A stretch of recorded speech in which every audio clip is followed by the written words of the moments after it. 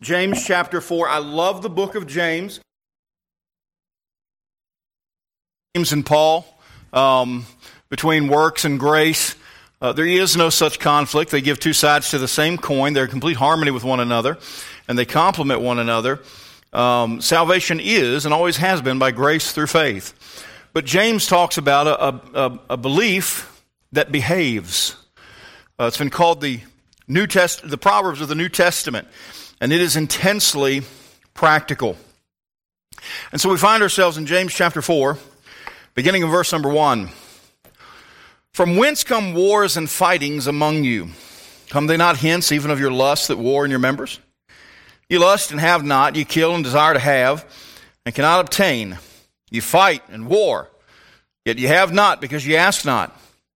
You ask and receive not because you ask amiss that you may consume it upon your lusts. We talked a little bit about that this morning, didn't we? Do you think that the Scripture saith in vain, the Spirit that dwelleth in us lusteth to envy? But he giveth more grace. Wherefore he saith, God resisteth the proud, but giveth grace unto the humble. Submit yourselves therefore to God. Resist the devil, and he will flee from you. Resist the devil, and he will flee from you. We hear that phrase a lot in and out of churches. Resist the devil, and he will flee from you. And yet we would do well to take a little bit of time and see just what that means and what that entails. I like the idea of Satan fleeing from me, don't you? I like the idea of being the kind of Christian that he wants no part of. I like the idea of being the kind of Christian that experiences consistent victories and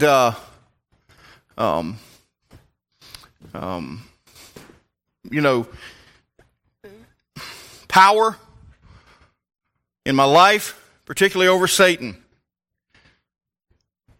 How do we do that? Well, you resist the devil, and he will flee from you. True. But how do you do that? What does it mean to resist the devil? What all is entailed in resisting the devil? I mean, yeah, we can go just by the base of the word. Resist means to fight against or to push against, to not let him have a foothold in your life. But what all does that entail? And so we look to the passage to get the answer of how to resist the devil. How to resist the devil. Have I prayed? No. Lord, please help me. I pray that you just speak to our hearts today. We'll not be here long unless you say that we should be. But Lord, your word is quick and powerful. It's able to do a lot of work in a little bit of time. Would you help me to rightly divide your word of truth? Would you speak to us, Lord, and get us home safely? Thank you for the fellowship that we've enjoyed today. In Jesus' name, amen. By the way, thank you for how you treated our visitors today. We had a number of visitors, and several of them stayed to eat. And you were so kind, and I appreciate that very much. I appreciate that very much. I had one visitor ask me today, he came to Sunday school. I was glad to have him. He says, can I come back? Of course. Of course you can. You're always welcome. And so thank you. Thank you for the role you're playing in drawing people into this ministry. Well, how do we resist the devil? There's four things that need to be in place. Number one, it begins with prayer. It begins with prayer. What type of prayer specifically? Well, first of all, it needs to be active prayer. Would you agree with me? There's a lot of Christians. It's not that they don't believe in prayer. It's not that they don't know how to pray. It's just prayer is not active in their lives. We just don't take the time. We just don't put forth the effort. An active prayer, like, look at verse 2.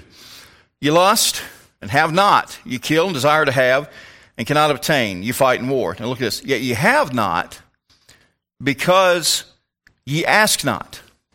Why do you not have the victory in these matters in your life that he's covered all the way up until chapter 4? Real simple. You don't have it first and foremost because you're not asking for it. Anybody that's a Christian that doesn't have wisdom, there's one person who that's fault is, and that's yours. What did God say? If any man lack wisdom, let him ask of God, who giveth to all men liberally and upbraideth not. God gives in one of his rare, unconditional promises, except that you have to ask for it. Wisdom. And why do we not have victory? It starts with the fact that we're just not asking for it. Our prayer life needs to be one that is active, but then it needs to be appropriate. Kind of what we talked about this morning, about praying for things that God didn't want us to have. It needs to be appropriate. Look at verse number 3. Ye ask and receive not, because ye ask amiss, that ye may consume it upon your lust. May God help us. May God help us to get into the lifestyle, the spiritual lifestyle of just learning to ask God what He wants for our lives. Lord, make my will line up with yours. Not my will be done, but not my will, but thine be done. But the truth is, if we're honest, a lot of times it's, Lord, not thy will, but mine be done. May God help us to line our will up with His. May our prayer life be active, and may it be appropriate. Then, number 2, if we're going to resist the devil, number 2, it's a matter of fidelity. It's a matter of fidelity. God forbid, 1,000 times, I don't even like to think it, I don't even like to use it as an illustration, but if I were to be unfaithful to my wife in the traditional sense of the word, you would think less of me, wouldn't you? You would think that a serious thing. You would think that a big deal, and you should. You should. Because we have in us this built-in understanding that we're to be faithful to one another in marriage, and we're to be faithful to God. But look at what James says here. Look at how serious this is. Verse number 4. Ye adulterers and adulteresses, know ye not that the friendship of the world is enmity with God? Whosoever therefore will be a friend of the world is the enemy of God.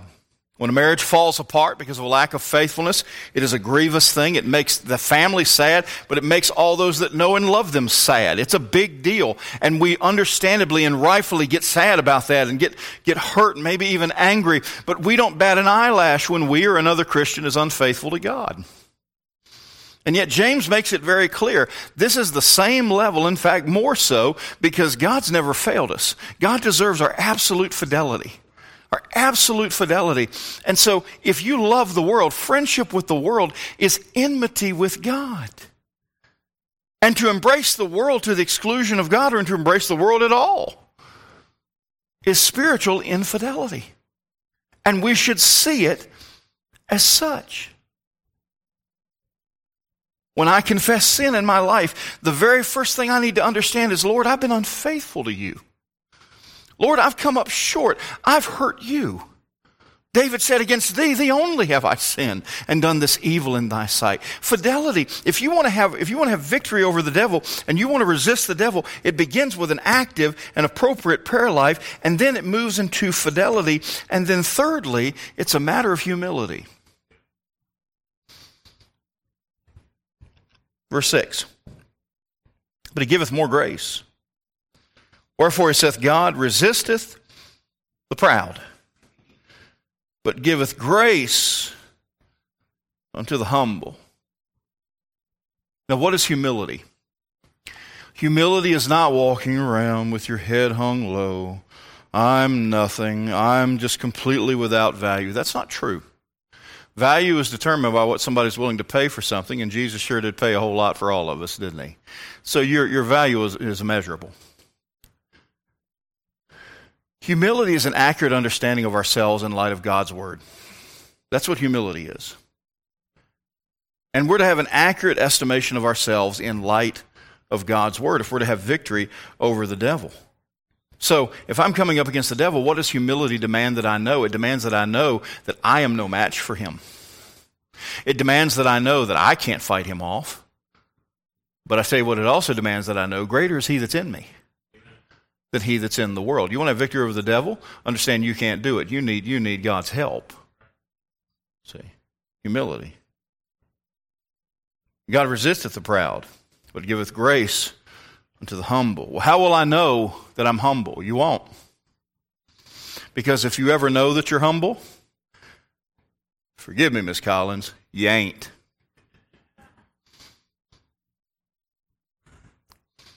I've got to be careful about this. I don't want to spend too much time on this kind of thing. But there's one couple in particular They're a brother and sister. They may be twins. And they have a little YouTube channel. And they live over near where I used to live. And they're Christians. And he's on the spectrum. And they have their little video channel that they do together. And it's just, at times it's funny, at times it's inspiring, at times it's sad. And I find that I enjoy their silliness. Like, for instance, he saved up his money and bought a truck. It's his truck, but he can't drive. He just wanted to be able to say he had a truck. And so he has a truck. And he'll go out in the yard and he'll sit in the truck, listen to the radio, do whatever. He doesn't go anywhere. But that's his truck. And anyway, somebody sent them a gift, and they videoed open the box. And it said, "We really appreciate it." And they called his name. "We really appreciate him. He loves the Lord, and he's very humble." And he goes, "Yep, that's true. I do love the Lord, and I am very humble." Now, I give him a pass because I think he's just speaking what he knows, you know. But for most of us, if you think you're humble, you're not. You're not. Humility will constantly drive you closer to your knees and closer to the throne. Because the more humble we truly get, the more we realize we need to be more like Jesus. You want to have victory over the devil.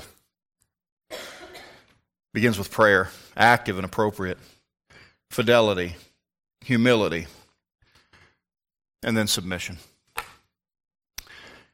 How often do we read portions of verses? Resist the devil and he will flee from you, but you understand that doesn't work without the first half. Submit yourselves, therefore, to God. You will never have victory over the devil if you are not actively submitting to God and his will in your life. Beloved, the more we strive for revival, the more we strive to be more like Jesus, you may rest assured that the devil and or his forces will come against you, will come against your family, will come against this church. It's going to happen. Always does. So what do we do? Well, we want to resist the devil. We want him to flee from us. We want to have victory. It begins with prayer. That's why we're having these prayer cottage meetings.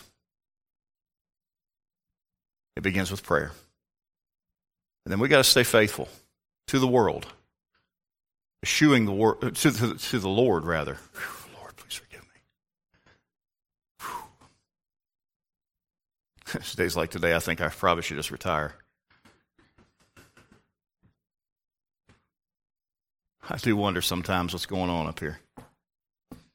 We should be faithful to the Lord and eschew the world. Fidelity. Humility. To see ourselves accurately in light of God's word. And then submission. Whatever you want, Lord. That's what I want.